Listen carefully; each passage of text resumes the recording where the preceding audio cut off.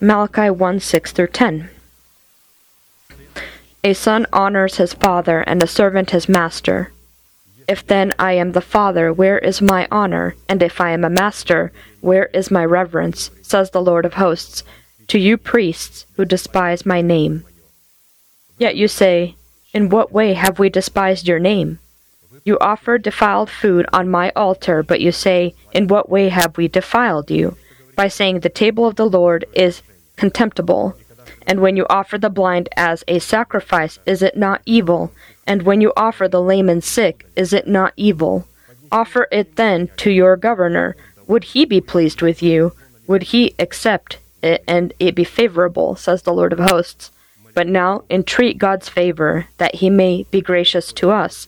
While this is being done by your hands, will he accept you favorably, says the Lord of hosts. Who is there even among you who would shut the doors so that you would not kindle fire on my altar in vain? I have no pleasure in you, says the Lord of hosts, nor will I accept an offering from your hands.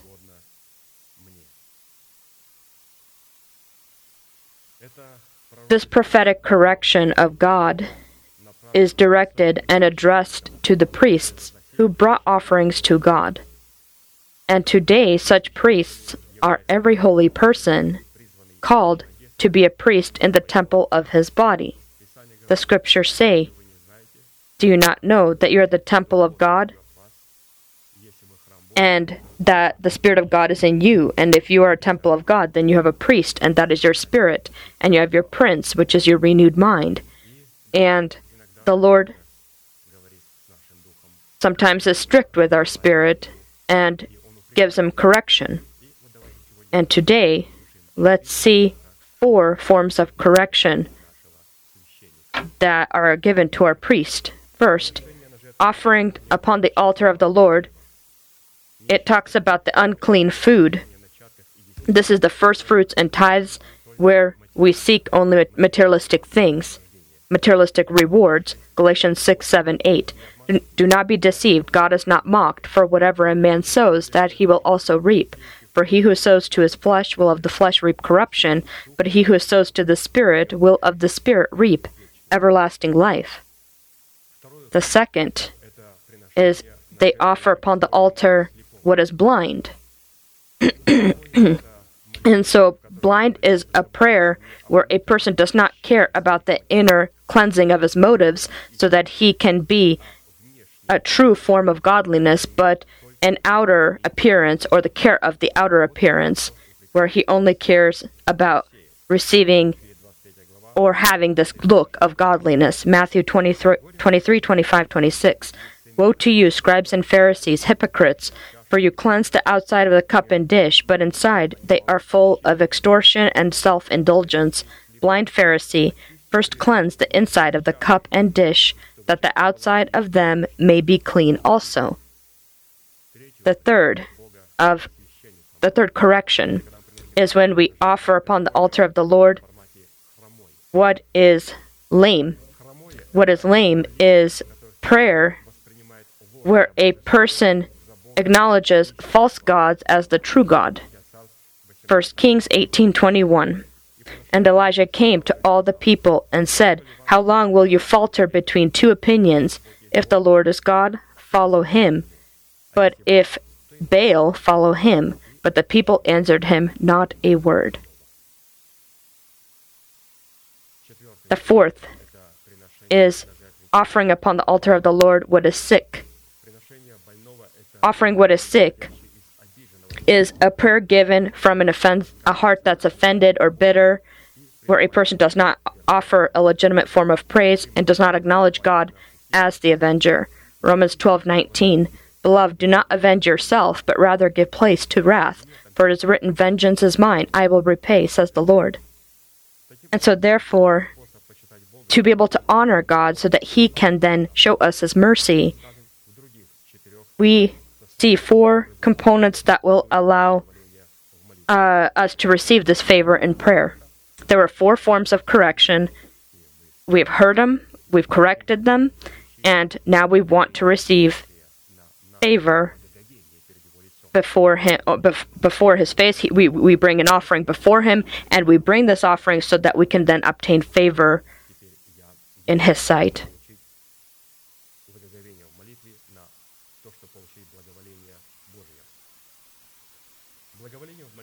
Favor in prayer, there are 4 of them. Favor in prayer is to give to God, or when you give your tithes and offerings to God, it's to sow into the Spirit, not in the flesh. And so in your offerings, you seek what is of the things of heaven and meditate about the things of heaven. As he says, you bring to me unclean food. You only seek materialistic things when you bring your offerings to me. And so now we corrected this. We seek what is of heaven, and we meditate about what is of heaven. We need to pay attention where we're sowing and how we're sowing. The Lord asks who's sowing, what you're sowing, where you're sowing it, how you're sowing it, and I want answers to all these questions. And we say, Lord, we are ready to answer those questions. Second, favor in prayer, or our reverence in prayer, is care to cleanse your heart from dead works so that you can serve the true and living God. This happened, if you remember the correction, you bring what is blind. You don't care to clean the inside of yourself, and you don't care to sanctify yourself because you care about what only is seen outwardly. And we need to not pretend that God is blind. If we, like an ostrich, will stick our head into the sand, we think that things will be this way. This is not the case. God says, look at what you tell God, or God desires that we tell him. Look at ourselves and look at our offerings. If you remember Abel, he brought himself in his offering. Cain did not bring himself in his offering. That's why he was not accepted. But he did accept Abel's offering because the offering of Abel was in accordance to his heart. The offering of Cain was not in accordance to his heart. He just wanted to pretend that God isn't seeing, but God sees everything that is going on, the heart and the intent. Third lesson we learn here, and so our reverence in prayer, is the ability to differentiate false gods from the legitimate God and follow the legitimate and living God. And so he says, why are you bringing to me what is mine? What is lame? And so we make the decision no longer to follow after the emissaries of Mammon, but to follow after your prophets. I will no longer be lame. Fourth, God says, why are you bringing to me what is sick?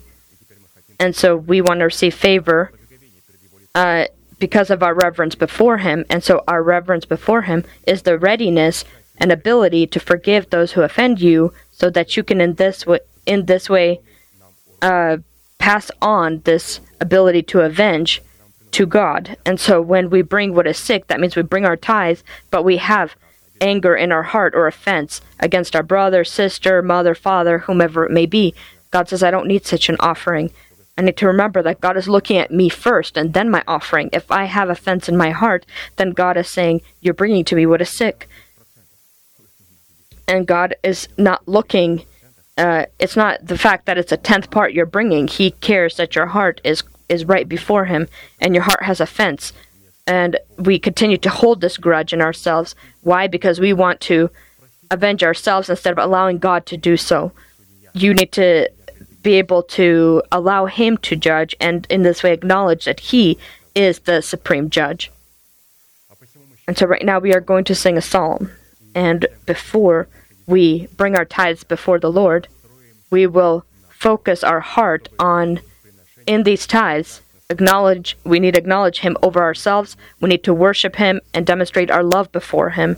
And then our offerings will find favor in his sight. And we will be able to see his benevolence and will be able to experience his goodness in our life. So let us stand up and we will sing a psalm and we'll worship our God in this great service.